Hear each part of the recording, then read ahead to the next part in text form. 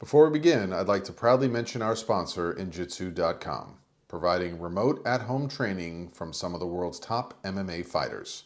These classes are not pre-recorded. These trainers come to you live and coach you for the duration of the class.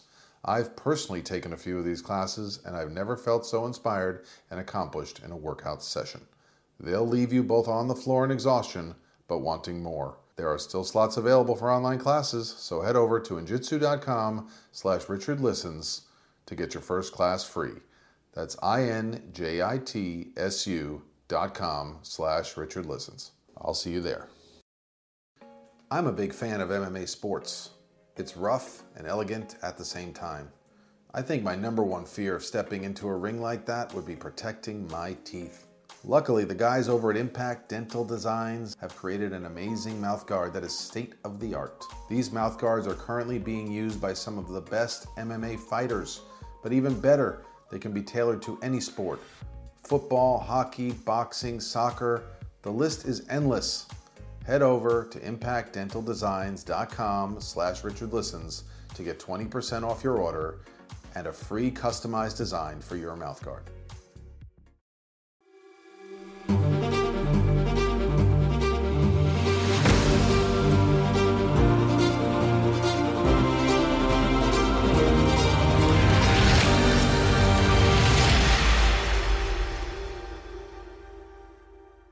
Hey everybody, and thank you for joining me. This is Richard Listens, and this is the Richard Listens Show. I'm grateful for all the wonderful contributions and guests we've been having lately. We have a action-packed hour of talk, questions, serious social issues, and a little bit of fun at the end. We don't like to go too heavy.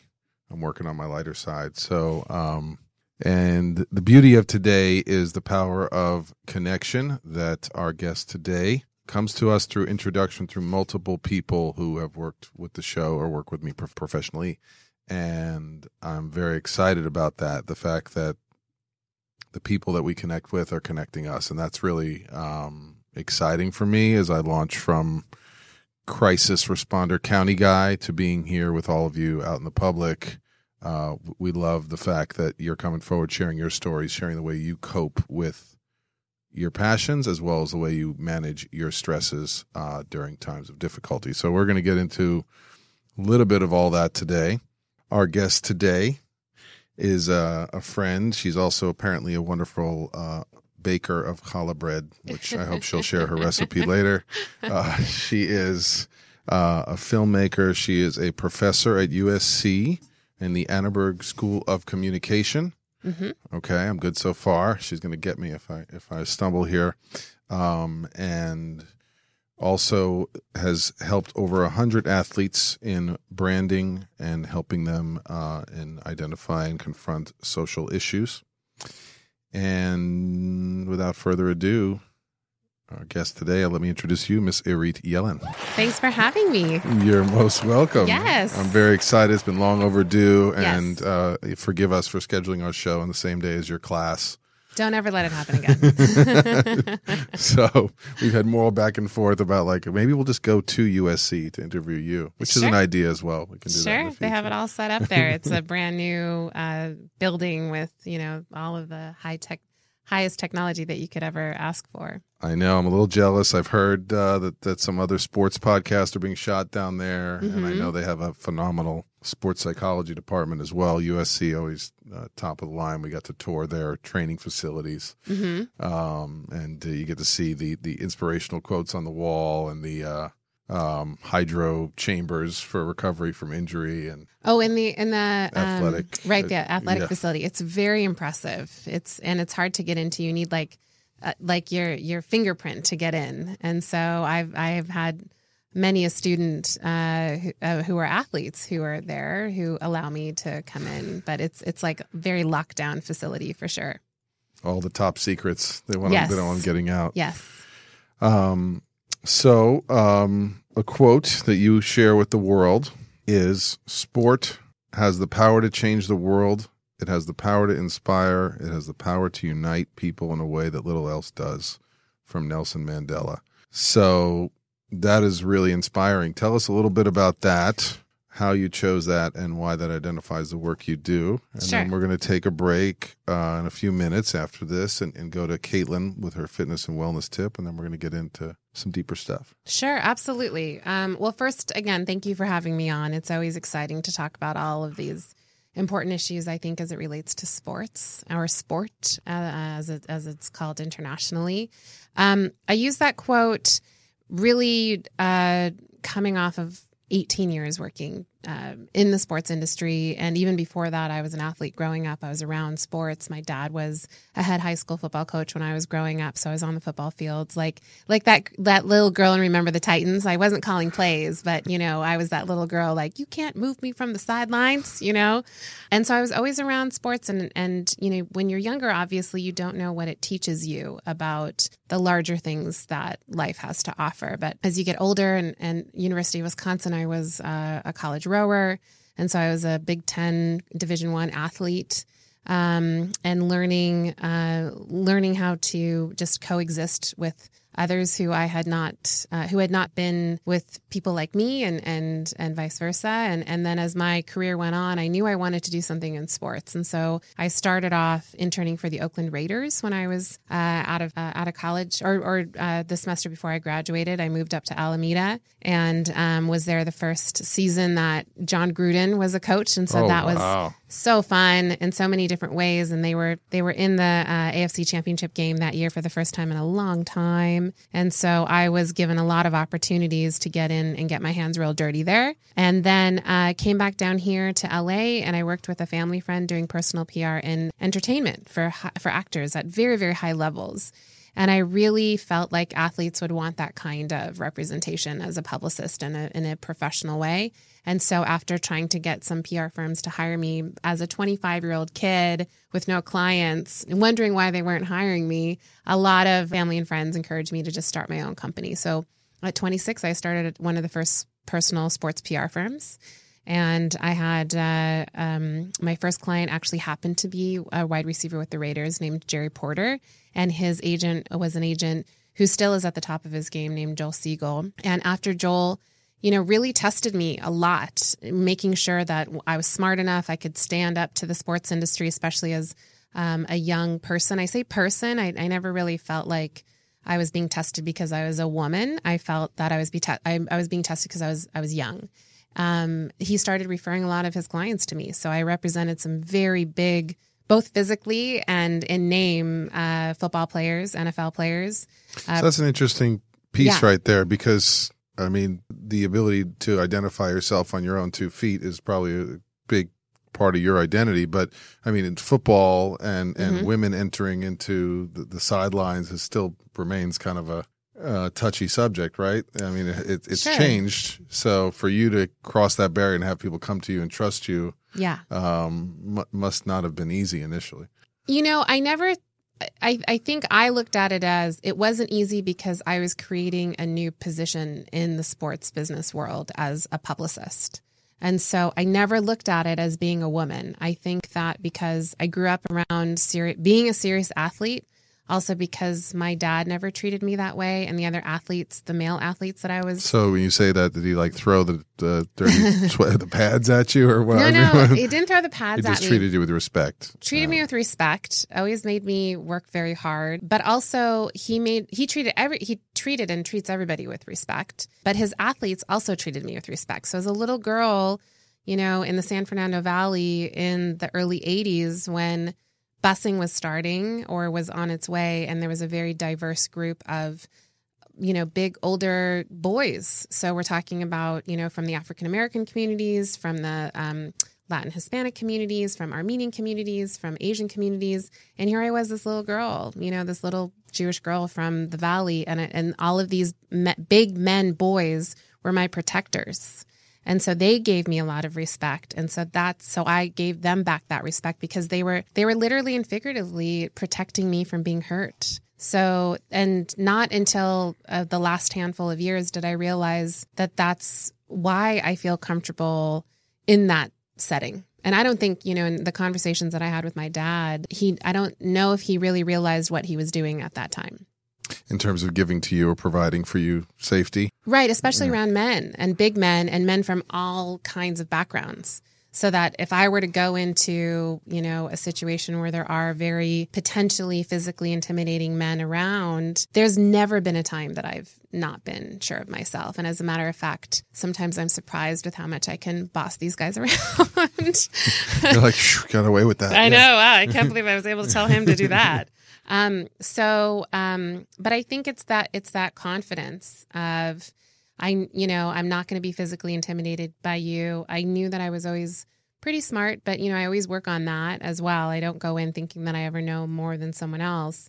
And I think a combination of that strength and vulnerability and transparency, I think that even at a young age, a lot of those football players and top agents in that industry gave me a lot of respect then because they knew I was there for the right reason. They knew that I was smart. They knew that I was, all of the things that you want somebody to be in business, reliable, accountable, and admit when they're wrong. And so then I was able to go in and sign a lot of clients and then eventually build my firm. And then it was acquired by a large entertainment PR firm. So circling back around to your question, I was at that firm for a handful of years, built that, and then realized something was missing for me, that I was really looking to make a larger impact, and I wasn't sure what that was going to be.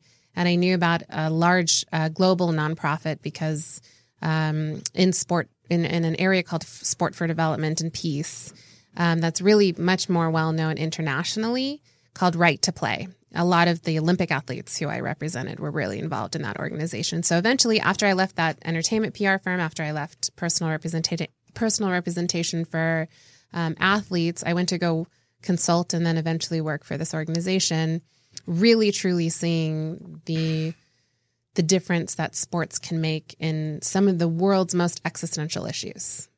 Health and disease, conflict resolution, gender inequality, seeing that internationally, seeing it in third world developing nations like Rwanda and Uganda on the ground, bringing a group of female athletes after the London Olympics, gold medalists, to go see those programs on the ground, which was unbelievably powerful. And in between, hiking in the Rwandan forest and seeing gorillas, that was pretty cool. Wow. And then just looking at a lot of those kind of programs that exist here already in the United States, but there isn't that kind of label of sport for development and peace. And so so circling back to that quote, the Nelson Mandela quote, I've seen it, and I've seen the people, the athletes in particular, who I'm the most inspired by. They live, that's a very Olympic kind of motto. And that's, as the world has become more and more global, that more athletes have brought that onto themselves. And so, I see it, I continue to see it all of the time. And it's not just pro athletes, it's programs right here in LA and domestically. And so I try to live that. Yeah. So it's so much rich content, but I'm going to slow you down because you touched on several key themes, and sure. I want to make sure we bring Caitlin in there. She's waiting in the wings. So, Hi, Caitlin. I liked your phone case, by the way. That was so cute and sparkly and glittery. I saw that. Thank you. But real quick, before she gives her fitness wellness tip, the themes of, when we talk about building in sports psychology a champion's mentality, some of these themes of being about more than yourself, being aware of the struggle that somebody goes to just to make it to their soccer field, or that they don't even have just to get a ball, what it takes to even be able to participate in sport, what that does for the athlete and how that kind of helps them, which might lead into your tip today about how that helps them overcome burnout from these levels of training. Michael Phelps was recently quoted as talking about, almost every athlete after they come out of the Olympics might be clinically depressed. After the amount of effort that they put forward, and that's not something we talk about very often. So right. The champion's mentality, the power of realizing that the game is bigger than you, that you're a part of something much larger, can really be inspiring and motivating. Mm-hmm. And as an athlete, which clearly you carry your work as an athlete, you bring yourself, you felt like you were on the team, you were part of that tribe, you mm-hmm. brought that forward to your own. Division I rowing is not for the faint of heart, and now to bring Olympic athletes into other cultures, it's just very inspiring. And for all you athletes out there that are listening, we really hope you would research some of these causes or get a hold of Irit. Maybe she can help you. Absolutely. And look into ways in which you can expand your awareness or your sense of connection to the sport. Maybe you haven't even had that chance if this has been a sport you've been playing to survive. So it can give you deeper meaning, a little bit more of the enjoyment and fun and meaning around your sport, and not just the grind, which you may already be all too familiar with. Without further ado, we've made her wait long enough. She's our fitness wellness expert. Give her applause again, please, Miss Caitlin Patricia Weiler. Thanks for having me. So I know, Richard, you kind of mentioned the burnout factor, and I was an athlete my whole life. I started playing sports from the time I could walk, and apparently kickboxing as well from your graphic today. yes. But I think just sports in general really gives you a sense of belonging and being a part of a team.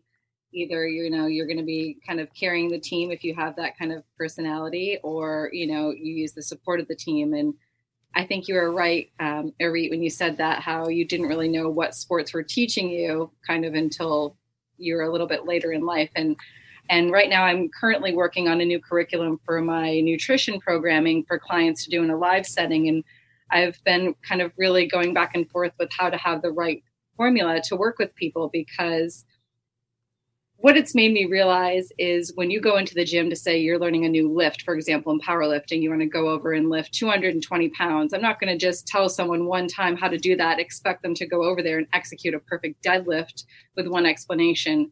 And I think a lot of people, when it comes to their nutrition, they just want that instant, easy fix that if someone's going to tell them X, Y, Z one time, they're going to adapt this new skill or habit. But that's just not the case. That we need to treat our nutrition just like we treat anything else, even like a sport, because it's a learning curve. We're creating new habits and new change. And anything that you want to do well, we do repeatedly with practice. So with sports, we have practice. And so that's my tip for this week, that with nutrition, you also have to have practice and patience, that it's not going to be an instantaneous change. And I mean, that comes to burnout too. When you push something to a point till you can't go anymore, there's going to be an end. And when that comes to diet, when people do that to the extreme, and it's not something they can maintain, they always revert back to where they started, which includes the weight gain that they were trying to get off in the first place. So I think it's finding that balance. And now just when you're looking at changing your nutrition, to know that you need to kind of learn to adapt to a new skill, and you need to have patience and time to do that. Yeah, that's so key, the patience, because I know it's like the default is you're burnt out. You want to go for ice cream, carbs, sugar, right? All the things we know it, right? Especially, I think Lenny Kraselberg mentioned also there's an injury, and you want to keep eating what you're eating when you're training. So what's a tip for a dumb jock like me? If you want to begin, how do you begin being paid? Where do you even begin a search adding, one or two healthy things in? What's the best thing you would recommend? Well, when I speak with a client for the first time, I look at what they're currently doing, and I find where is it the easiest place to make a minor change that's going to make a big difference. And I always start with my example of drinking coffee. If you're a coffee drinker in the morning and you're putting, say, 2 sugars and some milk in your coffee, if you times those calories times 365 days a year, and you're not going to change that habit, you can equate that to, X amount of pounds. So if it's an easy fix for you to go to black coffee, or you transition to something like a natural stevia as a sweetener and use almond or coconut milk, that's a small change that will make a big difference in the long run. So if you can do it on your own, look for those little places in your diet or your lifestyle regimen where you can make a small change that will make a big difference. Amazing. There you have it. Getting out of burnout from making small changes. I wish I could have put quotes around what you just said. Right? Looking at the small areas where you can make a simple change. Because sometimes it gets overwhelming. Like, that's a big impact. Right? How all of a sudden am I going to learn how to prepare healthier meals, probably moving from frying to grilling. What about when you're traveling? What do you do? And when you fail to plan, you plan to fail. Thanks, Coach Wooden. Yeah. So I'm kind of always knowing my go-tos, or, even, always reading the label is such a simple thing. One new thing that I'm really into is just seltzer water. It's just sometimes when you have a craving, or if I want something sweet, if I have like a seltzer water, I feel a little bit more satisfied, I guess. But people may not know that many of the seltzer waters out there have a lot of sodium added to it. So if you're not paying attention to labels, you can get in this massive amount of sodium that you had no idea was in this product. So, kind of just being aware of what you're putting in your body is so important, because sometimes when you read those labels, you don't know that, what you thought was 1 serving is 4, so that's another very easy trick to give yourself the knowledge of knowing what you're putting in your body. Amazing. Yeah, I've been enjoying the little LaCroix waters. Makes me give up on craving for soda. Right. It's just a nice, refreshing treat now. It's getting warmer everywhere, and I love the Polar seltzer waters. They, have the flavor, and there's no sodium. There's no added sugar. It's a guilt-free treat. Amazing. Okay. And Caitlin, you're going to stay on the show and join us for a few questions later on, I understand. Yeah, absolutely. I'm here for the long run with you guys. All right. So once again, let's thank our special tip from our fitness and wellness expert, Caitlin Patricia Weiler. She's going to stay in with us. So I'm surrounded by powerful female athletes, and I'm starting to sweat. But I'm muscle through it. So back to our guest, Irit Yellen. She's doing amazing things. So many things. So you were mentioning you just came from work with a charity this weekend. You want to tell us a little bit about it, which inspired your pink sweater today? I did. I went to an event yesterday called the Pink Pump. It's in its 10th year, and a really amazing civil rights attorney named Areva Martin puts on this event to raise money for the network, or the organization that she started, called the Special Needs Network. And it's mostly an all-female event. We're all supposed to wear pink, and we hear about, all sorts of inspirational stories of women who are working, and men who are working in this area to help all across the spectrum of anything that children with special needs need. As you and I were talking, I lost my mom at the end of August. So thank you very much. So about 9 months ago. And she was an educational therapist for 50 years. And she loved going to this event because she loved all bright, happy, sparkly things. But also, as Areva reminded me, she also loved empowering other women. But really, altogether, she loved empowering everyone. And because special needs has seen a lot of progress over 50 years. I'm sure yes. What she saw when she got into this field was not so much progress in the system. Yes, and she was actually one of the pioneers in making sure that that children advocated for themselves, and that parents knew how to advocate for their children. And so she, I carry a lot of her heart with me and her soul's work with me, especially the last 10 months. So when I knew that, today it's a little chilly in LA today, and I saw this hot pink shirt or sweater, and it's my mom's actually. And so I said, I'm going to put that on because it feels nice and cozy. So yes, and you're bringing all that joy and all that passion into the studio here. Thank you. Yes. Thanks.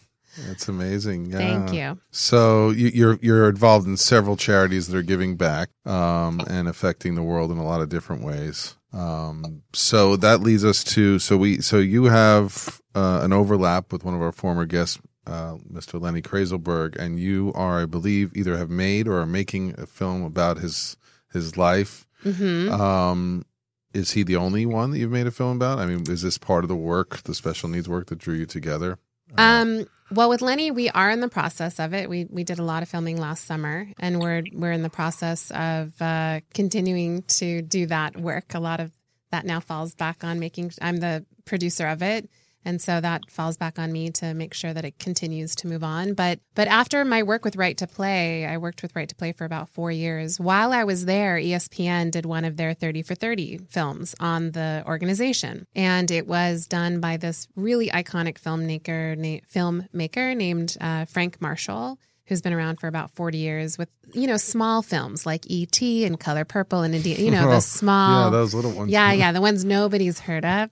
And so when Right to Play came out on ESPN, it was really one of those situations where like the tree fell in the forest and nobody heard about it. And it was a very frustrating experience not having a film that could really help push forward the area of sport for development and peace, which is what the movement really needs. And at the same time, there's a studio here in LA that was started by the co-founder of eBay his name is Jeff Skull, but the studio is called Participant Media. And they started with films like An Inconvenient Truth, with documentaries, and then they went on to make 50 or 60 scripted films. And the idea is that they make films that start conversations around social issues. So they've done Fruitvale Station, Lincoln. They did Spotlight. So really, they walk in and they partner. They walk into filmmaking and they partner with these organizations that can utilize the film as a tool to help them continue the conversation and educate. So I sort of thought, well, why couldn't that happen in sports? And I tried to get everyone else to make this content. And my mentoring professor at USC, and then a friend who was a participant who used to work for Nike, and then some guys who are at Frank Marshall's company called Kennedy Marshall. We were having this conversation, and eventually one day I said, well, let's just all get together and we can figure this out. And then sort of collectively, they all looked at me and said, you need to do this. You have, one, you get people to do stuff. Two, you know the stories, you know how to tell them. And so I started that about 4 years ago. And I started another company, and it was kind of one of those like, I didn't want to start. But sometimes you have to be open to what the universe is telling you should do. So this is an amazing concept right here. Not only that you've gone on to, just to have that whole moment happen, but that amidst creating change, giving back, teaching, you get this opportunity, and they go, no, you take this on. Now, is there any hesitation there? I mean, this is like a key athletic moment. Is there what do you do with those doubts right there? How did you overcome that to say, no, this needs to get done? Well, I think going back to the athlete mentality, it's a fear, being an athlete, especially I think at a high level. And, I never reached, even though when I'm around a bunch of Olympians, I joke around and I say, between the three of us, we have 4 gold medals, right. I bring the average down. That always makes me laugh. But I think here's the thing, that for me, being around all of these professional athletes, being around the gold medalists and the NFL Hall of Famers and the Super Bowl winners, that they have achieved a certain level of excellence, which requires a very high level of mental toughness, whether they're aware of it or they're not aware of it. And so almost by whether it's like osmosis or influence, if you spend enough time around all of these people, you have a fearlessness about you as well. And I think it just, for me, it ignited what has always been inside of me, that I do have a fearlessness. I definitely get very afraid, that I have my own personal board of advisors, like my own personal coaches who, if I'm afraid about, I can't do this, I can't do that, then I know who to call, and I know who. And for me, going back to this, you always have to be aware. You always have to know that you can rely on yourself as well. That my mom was a huge champion of me, and when I would be very scared and this also happened when I started my first company when I was 26, where every day it was, I can't do this, I can't, and she would be that like soft, yes you can, of course you can. My dad on the other side, he's like a Dr. Phil type of psychologist. So he's like, tough it out, just, you can do it. It seems like everyone these days is trying new workout systems. Some people go to the gym, others may run, but I've recently discovered a great in-home method that is absolutely amazing. I'm taking Injitsu classes online where I'm being trained and pushed in real time by top MMA fighters straight from the octagon. Injitsu.com provides real-time classes so you can get a top-notch workout from the comfort of your own home. These classes are absolutely going to sell out, so head over to Injitsu.com/RichardListens to get your first class for free. That's INJITSU.com/RichardListens. Protecting your child's teeth is important in any sport. That's why Impact Dental Designs has put so much thought into their state-of-the-art mouth guards, protecting athletes in youth sports all the way up to advanced MMA fighters and champions.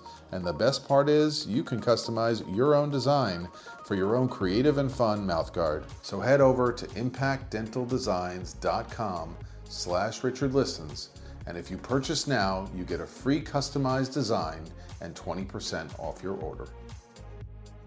So you had the balance. Yeah. You got the compassion need over here. Yeah. And we would, my brother and I would joke, we'd be like, put mom on or put dad. Like, no, I'm not getting what I need. But really, at the end of the day, what you realize, obviously, as you get older, is that you can be all of those things for yourself, and that the people who you surround yourself with should just be reflections of who you see. And that really does go back to sports, because if you're on a team, or even if you're in an individual sport, the coaches you choose to be around. Yeah, the other athletes, the players, even, if you look at individual sport athletes like tennis players, like look how much respect they have for their, for who they're competing against, and that camaraderie, and they're sort of studying those, those challengers. So for me, going back to this sports, the storytelling of it all, there's something in me that I get very excited when I go down a new path and start something that's never been started before. That's why I started the sports PR firm.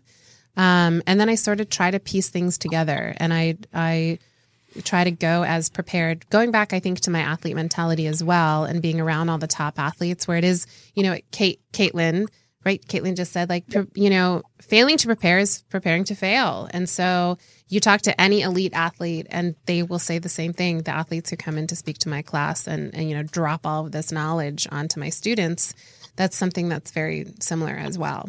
So again, going back around. So Lenny is one story about the Soviet Jewish refugee process, and really covers social issues like refugee and immigration issues, as well as discrimination like anti-Semitism, and how you use sport and how you lean on that, not just as an individual, but as a family, to help really assimilate and acclimate into your new settings. And you see that now in Syrian refugees. You see that even in the work that I did at Right to Play, that we would go into refugee camps and we would see that sport really was, one of those places where children can lean on to feel like everything's going to be okay.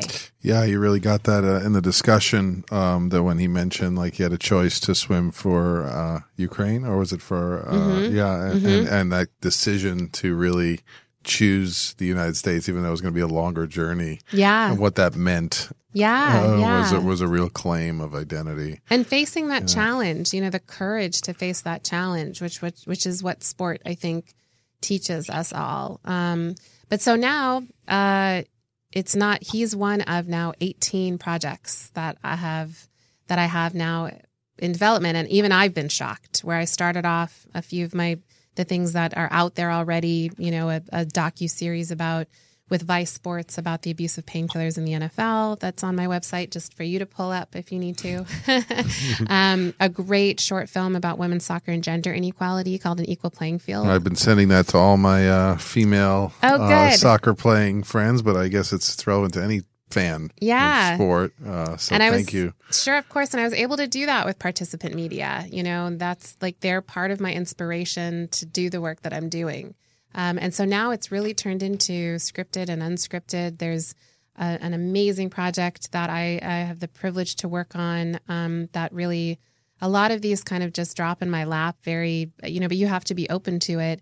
It's about a police community outreach initiative in Watts, using Pop Warner football, called the Watts Bears.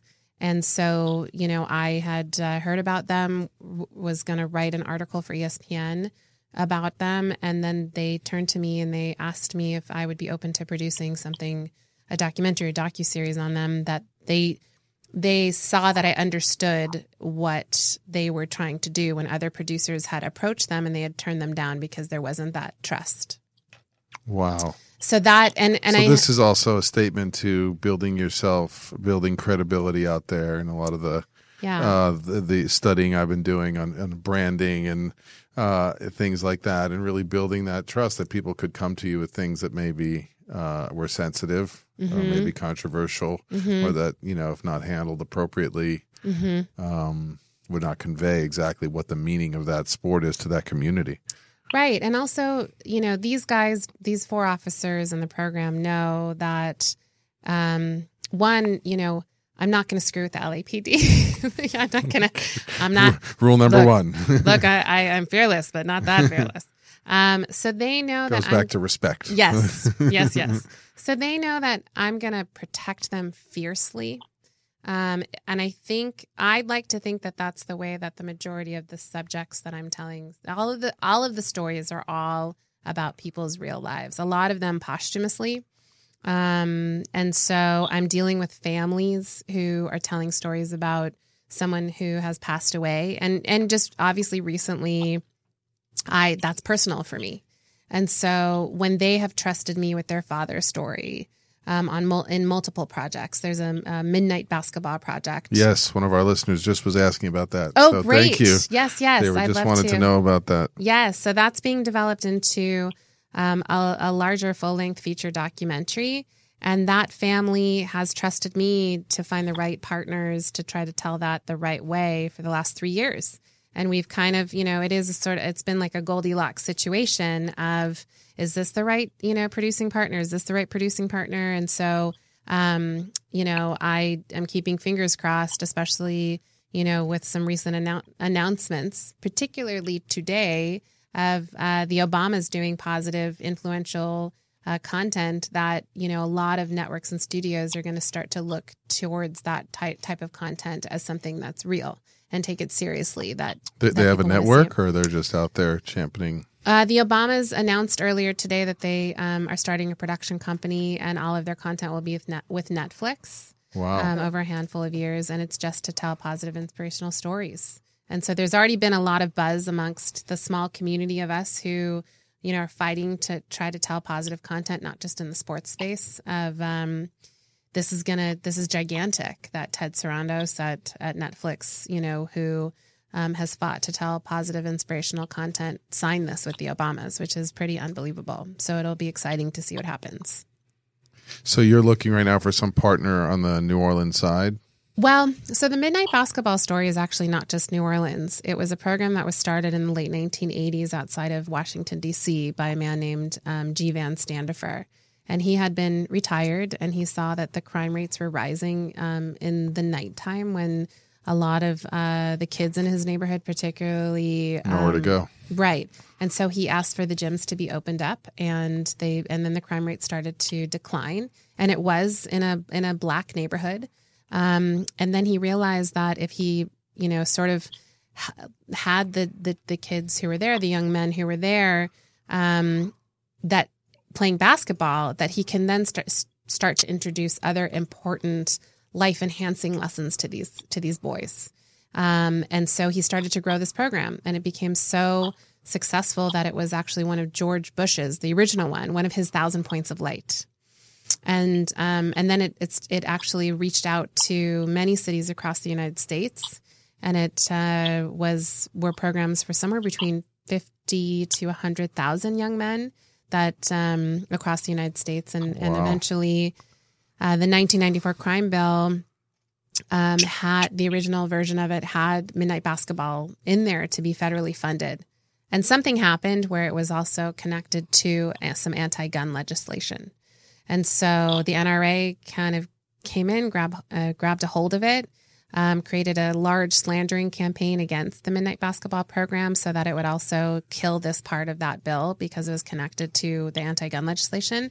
And over in the summer of 1994, over a period of 90 days, the whole program was shut down. And there are now these programs that are now popping up here and there. And a lot of those midnight basketball programs that are existing now, like the one I was able to grab in New Orleans, they don't know the history of it. But these men who we interviewed for, and I'm working with a brilliant filmmaker on that as well. His name is Cliff Charles, and he's a Spike Lee filmmaker who also, sees the type of content I want to tell and tell it in that kind of way.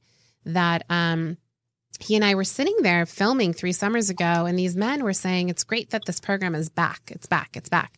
And we were thinking, what do you mean back? Like, what's going on? And so, I get very geeky about these things. And so I started to do a lot of research, and then it just opened up this huge backstory.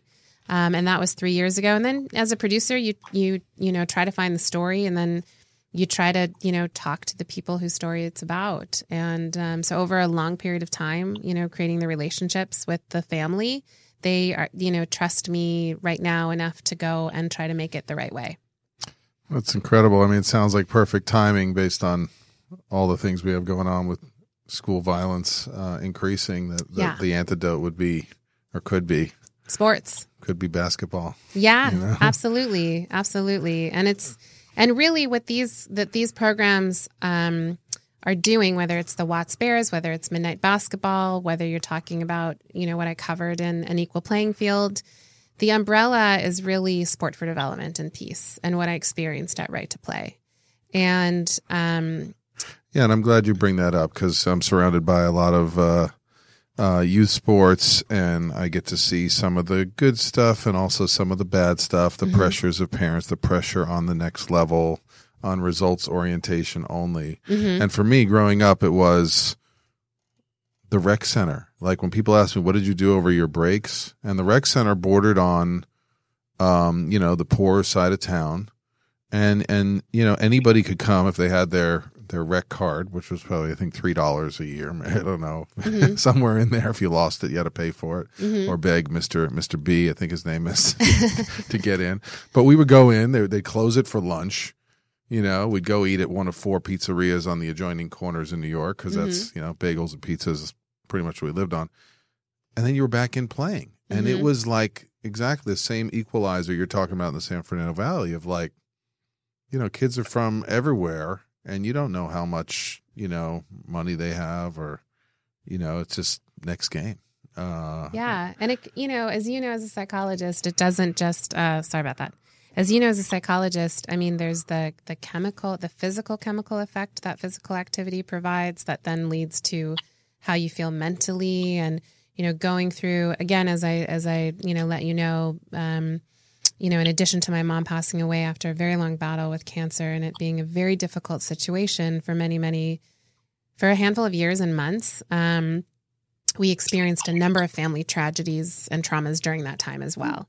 And it was very difficult, but I leaned very, very, very heavily on my physical activity, hiking the hills and getting on the elliptical. And then I had, as Caitlin, as you were talking about, is she still there? She's not still there. But leaning on all of these tools that you have to build for yourself, and that, goes back to being an athlete. It goes back to, you need to cross train. You can't just train in one direction. If you're constantly walking forward, you're not working on, or constantly moving forward, whether it's, elliptical or hiking or not, then you're overworking those muscles that are, those hip muscles. I did kinesiology for 2 years, and then I couldn't, right. But, I do a lot of times doing sidestep work, because I need to work on those muscles, that I don't work on while doing the elliptical, or, that's incredibly analogous. That's a word, right? That's incredibly analogous to your own mental health. You can't just, and that's my experience when I was, doing personal PR and growing that business.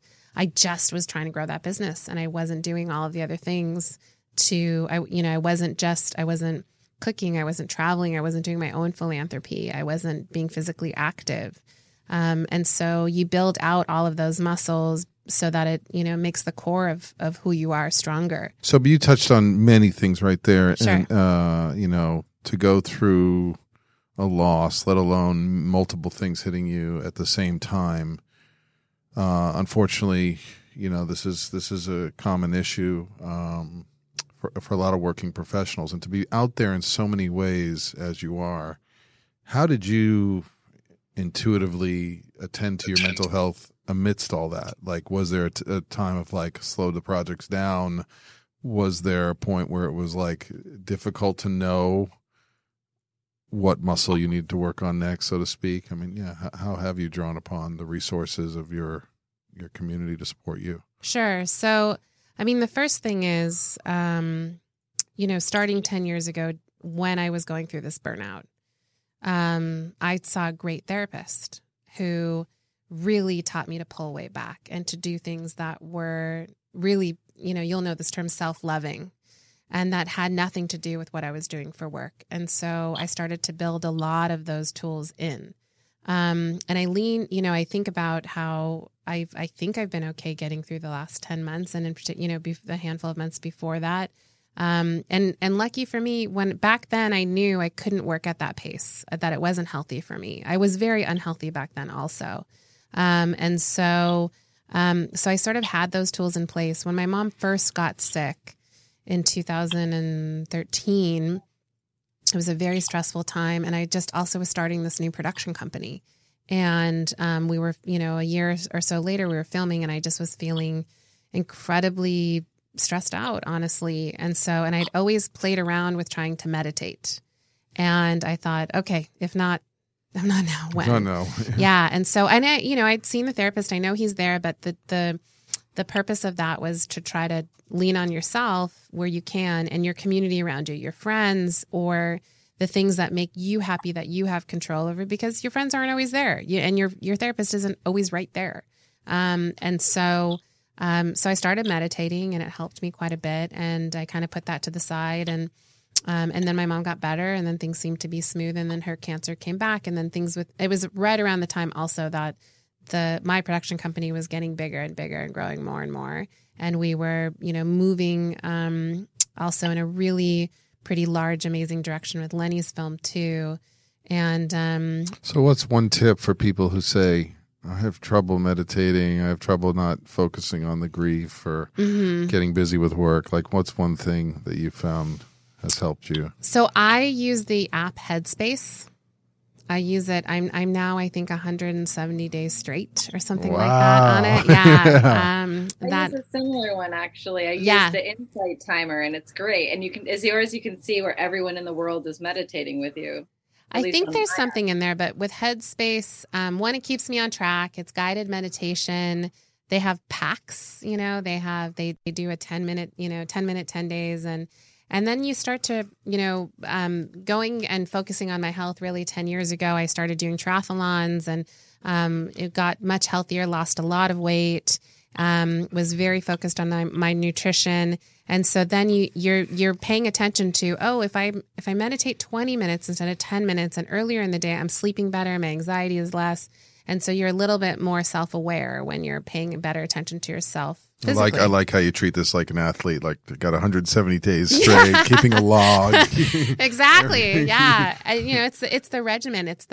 I've always journaled. I've been a journaler since I was in high school. So that's been a huge tool that I relied on. And then just being very open and honest, about grief, that, we're not always very comfortable in this society talking about loss and grief. And a lot of people did not know, a lot of my friends didn't know what to say to me, and there have been very close friends to help me through. But at the end of the day, I knew I needed to do the work. And so this was also a place where I knew I was going to lose my mom. I knew that grief could take over. I've seen it happen in other people's lives. And I knew that if you didn't handle grief well, that it would make sure you knew who was boss.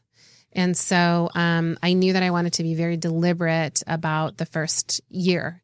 And I wasn't sure what I wanted to do.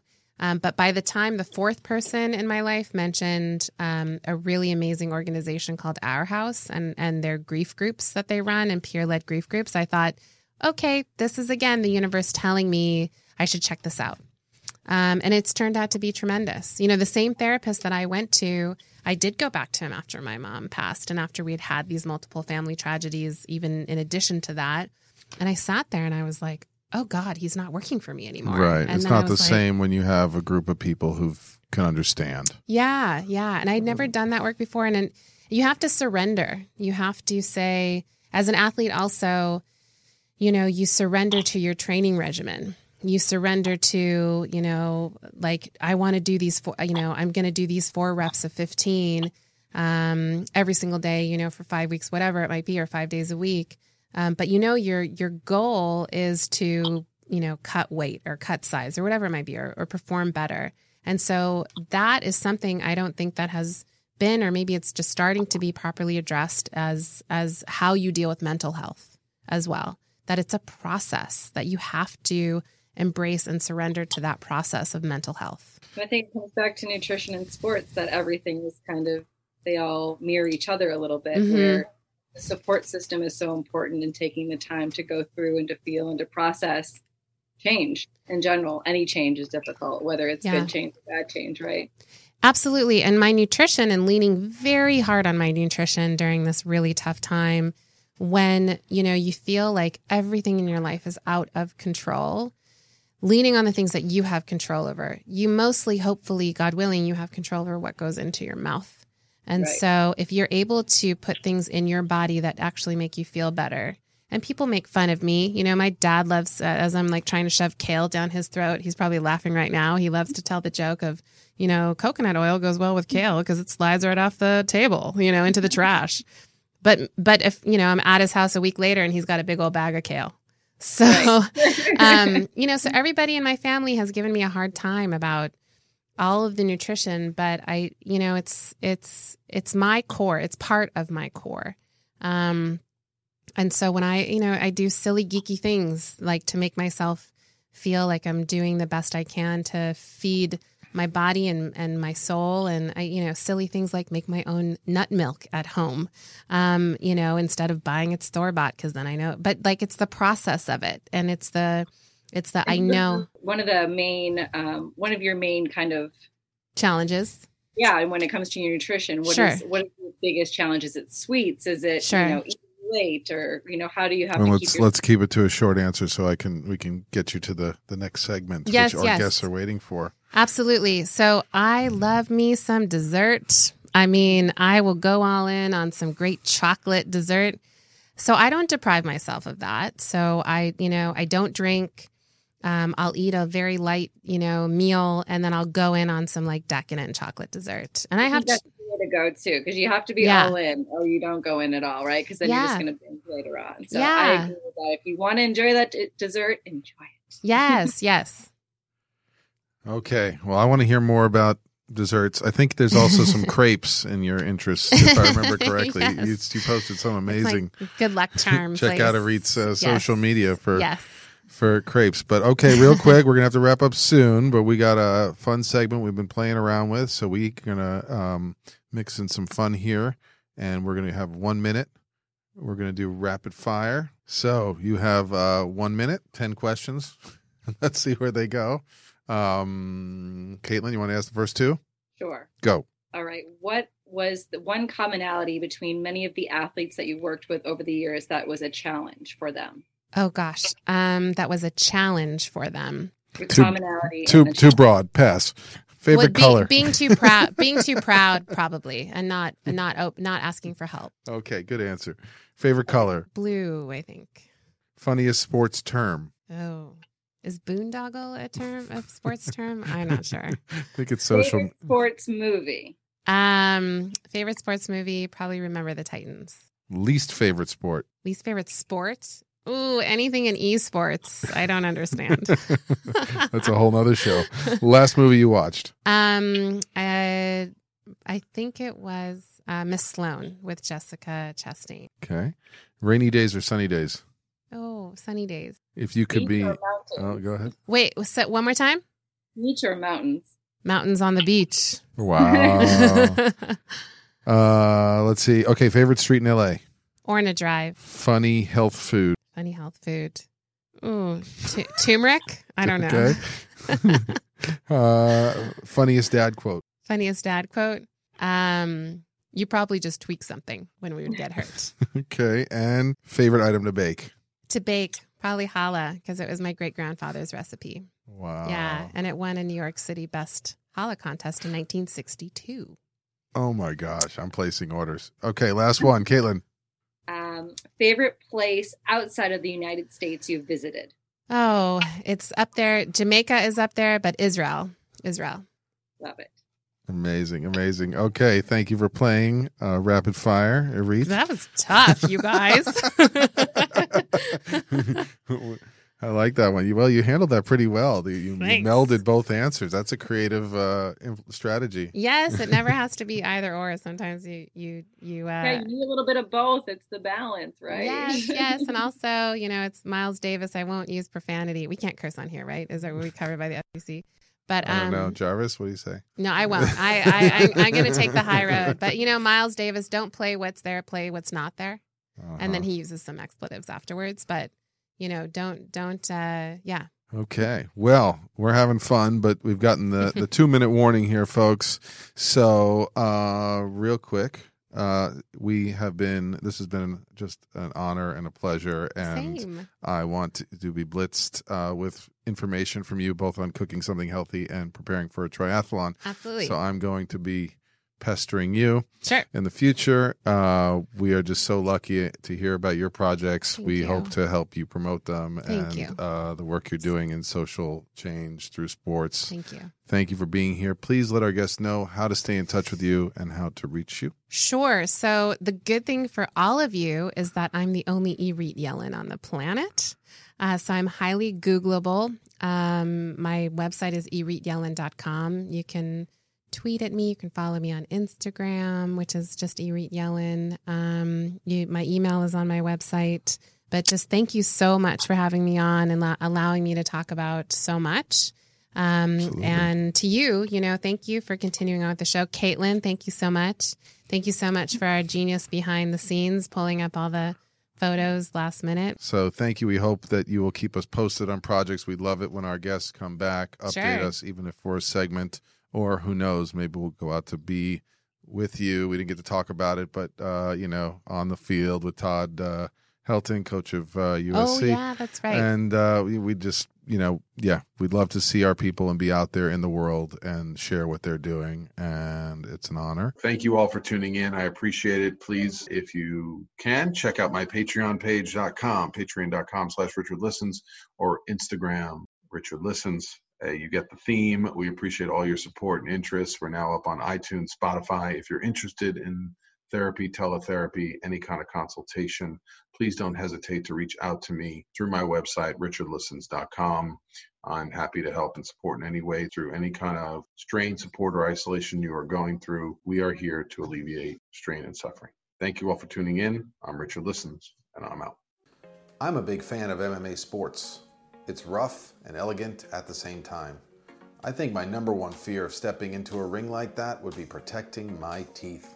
Luckily, the guys over at Impact Dental Designs have created an amazing mouthguard that is state-of-the-art. These mouthguards are currently being used by some of the best MMA fighters, but even better, they can be tailored to any sport. Football, hockey, boxing, soccer, the list is endless. Head over to impactdentaldesigns.com/RichardListens to get 20% off your order and a free customized design for your mouthguard. Lastly, I'd like to proudly mention our sponsor, Injitsu.com, providing remote at-home training from some of the world's top MMA fighters. These classes are not pre-recorded. These trainers come to you live and coach you for the duration of the session. I've personally taken a few of these classes, and I've never felt so inspired and accomplished in a workout session. They'll leave you both on the floor in exhaustion and with a drenched shirt. There are still slots available for online classes, so head over to injitsu.com/RichardListens to get your first class free. That's INJITSU.com/RichardListens. Take care, everyone.